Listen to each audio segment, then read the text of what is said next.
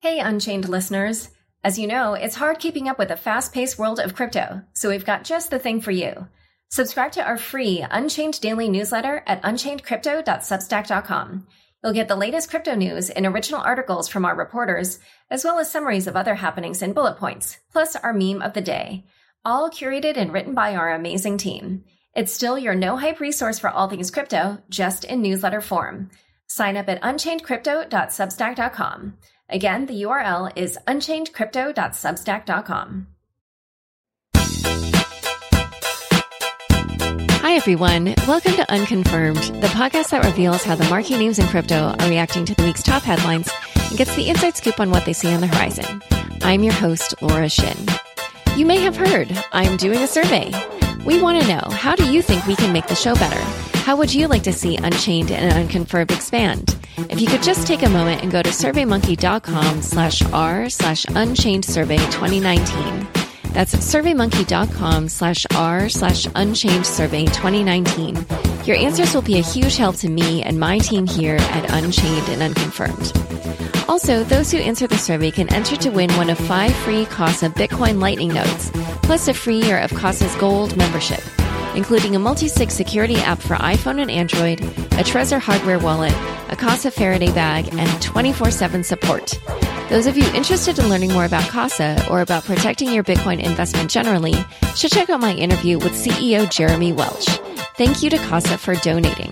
Are you ready for global cryptocurrency money laundering regulations? CipherTrace secures the crypto economy with powerful AML tools for exchanges, crypto businesses, and regulators. Today's guest is Dante Disparte, Head of Policy and Communications for Libra. Welcome, Dante. Thank you, Laura. Happy to be on the program. You've had a big week. For those listeners who were under a rock earlier this week, Facebook unveiled its plans for its cryptocurrency, Libra. Dante, just to make things clear for listeners, can you distinguish between the roles of Facebook, Libra, and Calibra in this system? Sure. So at the outset, I work for Libra Association. So I had policy and communications for the association. And the association is comprised today of 28 founding members, including Facebook. You have groups like Visa, MasterCard, Uber, Lyft, social impact partners like Kiva, Women's World Banking, Mercy Corps, among others. And that's going to be a continually growing list of founding partners of the association. The association will do 3 primary things in this project. The first is to provide overall governance. The second is to provide a reserve feature and treasury feature backing every Libra digital currency. And the third is to manage the technology roadmap as an open source blockchain project. So those are the 3 roles of the association. Facebook, of course, as a founding partner and really the firm that has helped incubate this project, has been driving the early technology development, but has now shifted that as an open source project under the association. And Facebook has also simultaneously launched its own digital wallet called Calibra, which will be an on-ramp that will facilitate access to Libra and payments through Libra across its multitudes of platforms, such as WhatsApp, Messenger, and as a standalone solution. And within the Libra Association, there's the association itself, the council, and the board. Can you also differentiate those for listeners? Yeah, so like any nonprofit organization, especially one with this type of governance structure, and the vision ultimately is to do 2 things. One is to create a simple global currency and a financial infrastructure that can empower billions of people. An assignment that big and a mission that big, of course, requires governance and leadership. So the board of the association will be kind of an ultimate governance body that will, each member of that group will have the same vote, the same weight. There's no proportionality to that. It's really meant to be very democratic and require 1/3 votes on certain decisions relating to the digital currency, the reserve features, and governance. And that really just ensures that there's an equal weighting in that coalition. A council as well effectively would sort of mirror the type of governance that you see in these types of associations around the world, that will stay a little bit closer to the action from an operational point of view. And that those two organizations and bodies here are still in the design phase of a charter for the association, as well as the search for an overall head, a managing director, if you will, to drive the organization. So it's very early days yet. And tell us more about yourself, your background, and how you came to be in this role. Yeah, so it's such a fascinating journey, as you know, Laura. At first, when you first encounter blockchain and cryptocurrencies, it requires a suspension of disbelief, especially when you think about our economy and our financial and political systems. They tend to be heavily centralized. They tend to be very opaque. They tend to be friction laden. And so when you first encounter this technology, you of course you go down the rabbit hole very, very fast. And so in my case, you and I first met on Necker Island back in 2017. An important year, I think, for blockchain, but also an important year for the world, as Puerto Rico, where I'm from, was flattened by a series of hurricanes, as was Necker Island. And all of a sudden, the urgency of moving to a world that was more equitable, that created more opportunity, and where you could sort of leverage technology to drive social impact, it just stopped being abstract for me. And so from then, I've spent, courtesy of your kind introductions, I spent the last 24 months chronicling the development of this technology in Forbes, and then working really hard to make it acceptable in the halls of power around the world. So, lo and behold, here I stand before cameras trying to defend crypto and blockchain in front of the entire planet. And I just out of curiosity was wondering, because you have been based in DC for a long time, will you be moving to Geneva for this role? Yeah, that is the plan. And candidly, other than my wife indicating that I always score expatriate opportunities in cold countries, I'm very much excited to moving to Switzerland and to Geneva specifically. So I will be taking up the assignment based out of Geneva with the headquarters. And clearly the goal there is to be very much plugged into civil society and to international organizations, which would call Geneva home, so that this becomes as much a global project and not a U.S.-centric effort. And just to fill listeners in, I think you had previously also lived in Denmark, which is maybe what you meant about the cold country. Exactly. I lived in Denmark for nearly 7 years, where most expats don't last but a couple. So I have a great affinity for Europe, and looking forward to living there again. So what's your response to the number one concern that's being expressed about Libra, which is that Facebook, which has a poor track record regarding privacy, is now launching a system that will have financial data on billions of people, potentially? Well, so there's a general tendency on the planet, which of course hasn't spared any organization or any institution, marked by a really, really precipitous decline in institutional trust. The Edelman Trust Barometer picks this up, and it's true of public, for-profit, nonprofit organizations the world over. So I think there's a broad megatrend on the planet around institutional trust and a decline in institutional trust. For my part, I wouldn't want to be a part of an organization or project that would only amplify that erosion of trust. And I think at the design level, when you really, really start to, intuit what is being built here and how it is being built, and how Facebook, and by virtue of the association, has really put great checks and balances on its power, this is as close as you can get to creating something that can serve ultimately as a public good. So I think there's a huge opportunity at a high level to really expand finance and its capabilities. In response to the direct question about trust and the commingling of personal data, payment data, and social media data, part of the reason I think Facebook has established a separate subsidiary that would be registered and regulated like a financial institution would is to create a clear firewall between payment information and personally identifiable information. And the association itself understands clearly that we don't exist in a vacuum of financial regulations.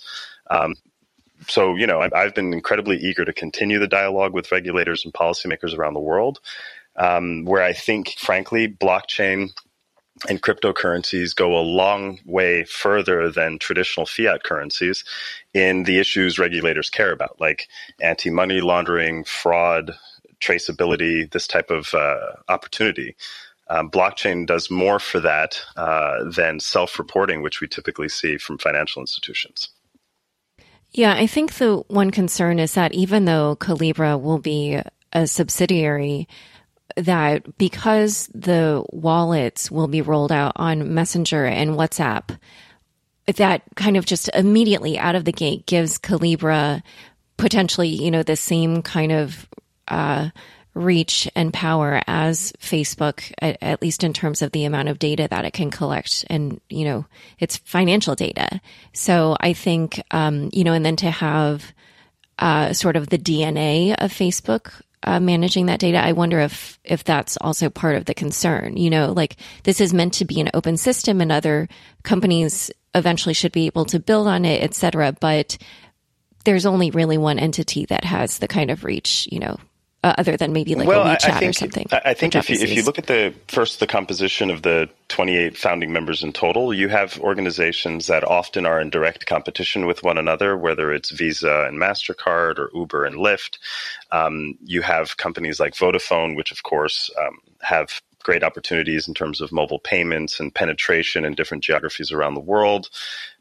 Mercado Pago in Latin America. So, even at the beginning of this effort, which we, of course, acknowledge with the humility it deserves, this is a very, very long arc and a long-term project that we're embarking on. There's an acknowledgement that it has to drive competition, that the technology has to meet the most scrupulous standards of being an open source technology, and that on top of that, there has to be, competition, healthy competition. And so if you think about what Libra really is aspiring to do and what the Libra blockchain is empowering the world to do, it is to do for payments and money transfer what the internet did for communication and information sharing. And so, naturally at the outset, pulling on board the opportunities that each of those 28 founding members represent, the types of use cases, the types of innovations they will see, and the on and off ramps into Libra, we will move, hopefully, finance and payments into a new terrain without sacrificing the trust and the type of security you and I take for granted. We're going to talk more about what the scale of this project means for users and governments in a moment, but first a quick word from our fabulous sponsors. Ready or not, the Financial Action Task Force anti-money laundering recommendations soon go into effect globally. If you handle cryptocurrencies, no matter where you do business, these new AML laws will apply to you. CipherTrace helps exchanges, ICOs, funds, brokerages, and regulators understand and manage crypto asset and compliance risks. Learn how to reduce your exposure and prepare now for tough new regulations. CipherTrace is securing the crypto economy. Learn more at ciphertrace.com/unconfirmed. Hey everyone, don't forget, Unchained is doing a survey. And if you give us your feedback, you can be entered to win some pretty awesome prizes. We want to know, how do you think we can make the show better? How would you like to see Unchained expand? Please take a moment and go to surveymonkey.com/r/Unchained Survey 2019. That's surveymonkey.com/r/Unchained Survey 2019. It won't take long, I swear, and when we get all your feedback, Unchained will be even better than before. What more could you want than that? Okay. There is something more you could want. You could maybe want to win some of the prizes we're giving out to survey respondents. You could be one of the 5 lucky people to win a free Casa Bitcoin Lightning node, plus a free year of Casa's Gold membership, including a multi-sig security app for iPhone and Android, a Trezor hardware wallet, a Casa Faraday bag, and 24/7 support. Those of you interested in learning more about Casa or about protecting your Bitcoin investment generally should check out my interview with CEO Jeremy Welch. Thank you to Casa for donating. Again, the URL is surveymonkey.com/r/Unchained Survey 2019. Go there now to give us your thoughts on the future direction of Unchained and enter the giveaway. Back to my conversation with Dante Disparte of Libra. The Senate has called a hearing on Libra, and the French finance minister has said that Libra must not become a sovereign currency. How do the Libra Association and Facebook intend to overcome any governmental obstacles? Like if a government or if governments request changes to the design of the network between now and launch, will you accommodate those? Well, what clearly conversations leading up to the announcements that have dominated the headlines over the last couple of days, conversations with regulators and policymakers have been ongoing. I note, of course, general positive sentiments, if you will, from some of the central bankers around the world, which have expressed that, there is a clear utility for this type of solution, that it has to be designed with the right sensibilities and with the right reflection of macroprudential standards, an area of personal sort of expertise and understanding for me. But let's also push back a little bit on the question of, many are going to be asking, and many have asked, what are the risks if this project succeeds? Let me explain what are the risks if we fail. Today, finance and our current economy and the way we organize things, primarily using analog systems, has left 1.7 billion people without access to a bank. A rough equal number are on the margins. They're underbanked. 40% to 50% of the American public can't withstand a $400 financial setback. And all of it, in no small measure, is born out of a system that has to do checks and balances and KYC and anti-money laundering checks in a largely manual, self-reporting way, and largely in networks and payment networks that aren't interoperable with one another. So as a consumer, the second you are on the wrong side of the perimeter of your current financial institution, you get fees, death by 1,000 cuts, if you will, through fees. That happens when you travel and you use an outside ATM network. It happens when you want to wire money all over the world. There's a 10 to 7% fee structure on remittances. And so, at some level, you need these uncommon coalitions to form around these enormous social problems. And figure out how to redefine what banking means to reach that last mile. That's one way I think the planet has a chance to address the root causes of instability. And regulators, frankly, and policymakers all over the world care about economic competitiveness and addressing income inequality. Here we have an opportunity to do that. Well, so one thing that was a little bit curious to me. So I was noting that the videos and other marketing material make it clear that Facebook really is targeting that developing world. And yet here we have India's talking about banning public cryptocurrencies. Facebook and WhatsApp are banned in China. Those are probably some of the biggest markets there. So how does Facebook plan to get adoption in its target audience? So I can't comment directly at all about what Facebook's plans are and how they would the sort Libra of address Association. that. But and the association as well really operates outside of any direct customer interaction, partly because this would be governed at the country and jurisdiction level. The aims are to build an infrastructure that serves to empower billions of people financially and pull them into the on-ramps of economic opportunity. But that has to be done clearly in very, very close consultation with partners and companies and developers and nonprofit organizations and others that would be able to plug in jurisdictionally and nationally to make this a reality. Back to the numbers that I gave you a moment ago. Of that 1.7 billion, there's roughly 1 billion people on the planet who have access to mobile telephony and mobile data, which at some level, especially when you think about the power of blockchain and sort of these types of opportunities, is the bank of the future. It's not a matter of if it's already, it's a matter of when this big scale transformation starts to happen. And as you pointed out, already in China and different countries in Asia and around the world, mobile payments and mobile banking is a reality. So in that sense, countries like the United States are now being left behind by another divide in terms of finance and capital. This is not just an emerging world opportunity. I think there's a lot to be had if this project succeeds in developed countries as well. But I want to ask a little bit more about the developing economies, because one thought that I had was, as I looked at this system, I was thinking that the Libra token could be highly disruptive to currencies of developing economies. So do you imagine that if Libra succeeds in the way it's been proposed, that the citizens of these countries would end up preferring to hold Libra over their national currency? And if so, what do you think the effect would be on those countries' currencies? That's a really, really good question, Laura. 50% of the world's population today are exposed to domestic currency markets and environments where you have anywhere between 10 and upwards in terms of volatility and value swings. And you've seen in just a number of recent examples what failed domestic monetary policy looks like with the collapse of Venezuela. And you also saw Venezuela's Hail Mary pass at creating the Petro, a supposedly asset-backed or oil-backed stablecoin. You've also seen this type of hyperinflation sort of take hold in countries like Zimbabwe and different places around the world. So, the real utility of Libra at no level is meant to create systemic risk nor disrupt financial order in any economy on the planet. Part of the reason that's the case is that, number one, it's not a speculative asset. So every instance of Libra being issued based on a supply and demand function, not a scarcity function, would be backed 1-to-1 with a reserve of stable assets. Obviously, the composition of that reserve is, a long way away from fully determined, but the goal is to create as close to a digital twin of the type of financial stability, central banking independence, again, that you and I might take for granted, and that looked at through the prism of privilege that many of your listeners might understand.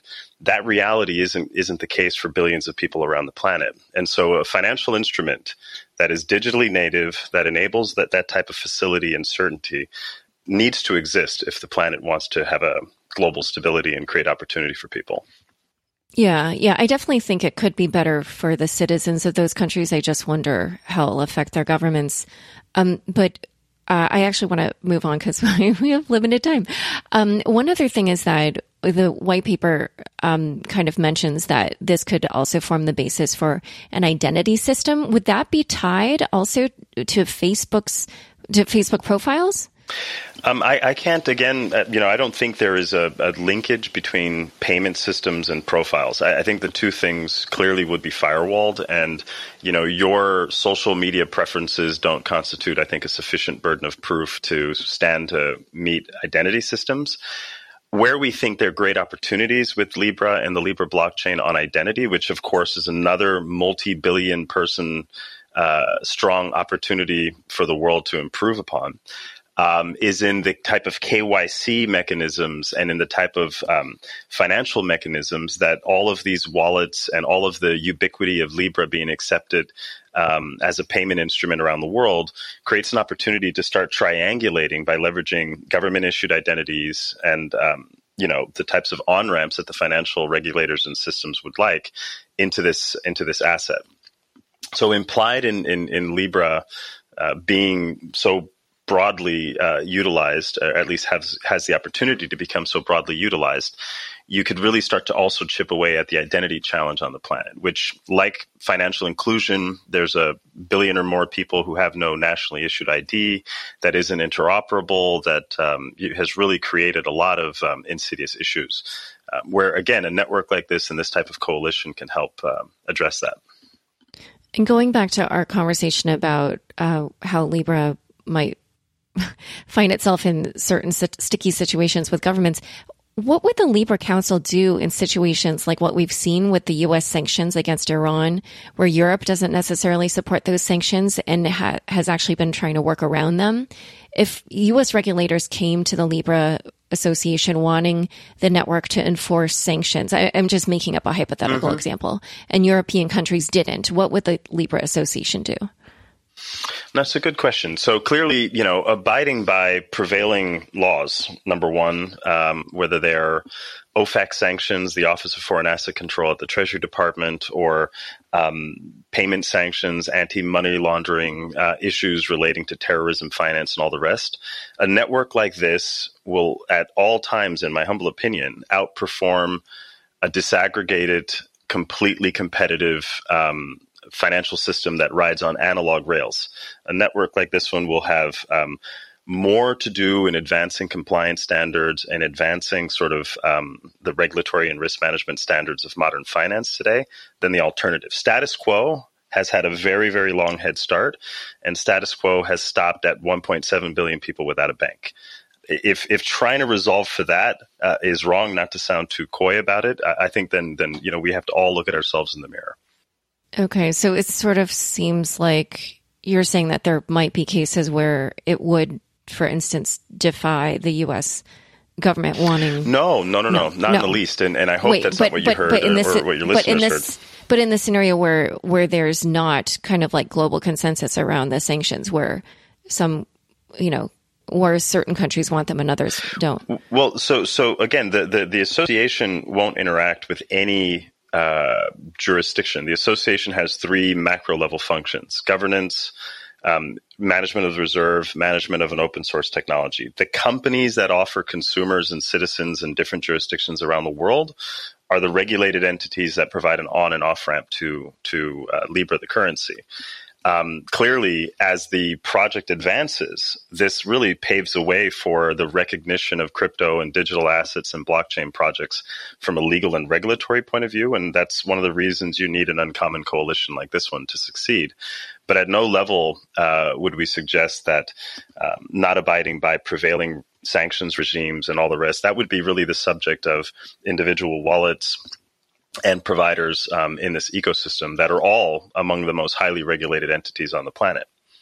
I couldn't help but notice that there were no banks among the founding members. And honestly, when I first was reading about the system, I thought, oh, this could really disrupt the banking system. So for the reserve, it seems like you actually will need banks and financial institutions to store these reserve assets that back Libra. So how do you get them to help out in a system that could eventually disrupt their business? Or are there other options for holding the reserve assets? Yeah, so that's a great question as well. The first, I would say that the 28 initial founding members is just that the goal is to build up to a list of 100 organizations by the time Libra is minted and issued, and so you would expect to see in that group of 100 and even more over time, banking institutions, much more opportunities, I think, for market expansion of traditional banking, which is part of what would motivate some of the companies you've seen and some of the organizations you've seen in that initial list of 28. So I think keep an eye on that space and keep an eye on that list of members. And I'm almost certain you'll start to see some household names from banking. The goal here is not to disrupt modern finance. It's to respect the rules of trade, the terms of engagement, and to expand the opportunity collectively to be able to empower billions of people. So that was one point. Clearly, the reserve function and the treasury management function is a very, very substantial part of this that similarly has to comply with prevailing norms in terms of managing assets and keeping things in sort of safe hands in the care, custody, of control of large financial institutions. And so there, too, there will be a very, very clear partnership with banks, central banks, and regulators in targeted geographies around the world. The association will also be establishing a social impact grant-making program. What kinds of goals are you trying to achieve with that? Well, that's one of, frankly, from a personal point of view, that is one of the things I'm most excited about, and I think there's a great opportunity there. So the Social Impact Grant Program, again, will be established and will be put in motion, but the idea there is you could envision, for example, partnerships with UNHCR on refugees and sort of the types of large-scale displacements of people that have them lose access to their homes, lose access to normal.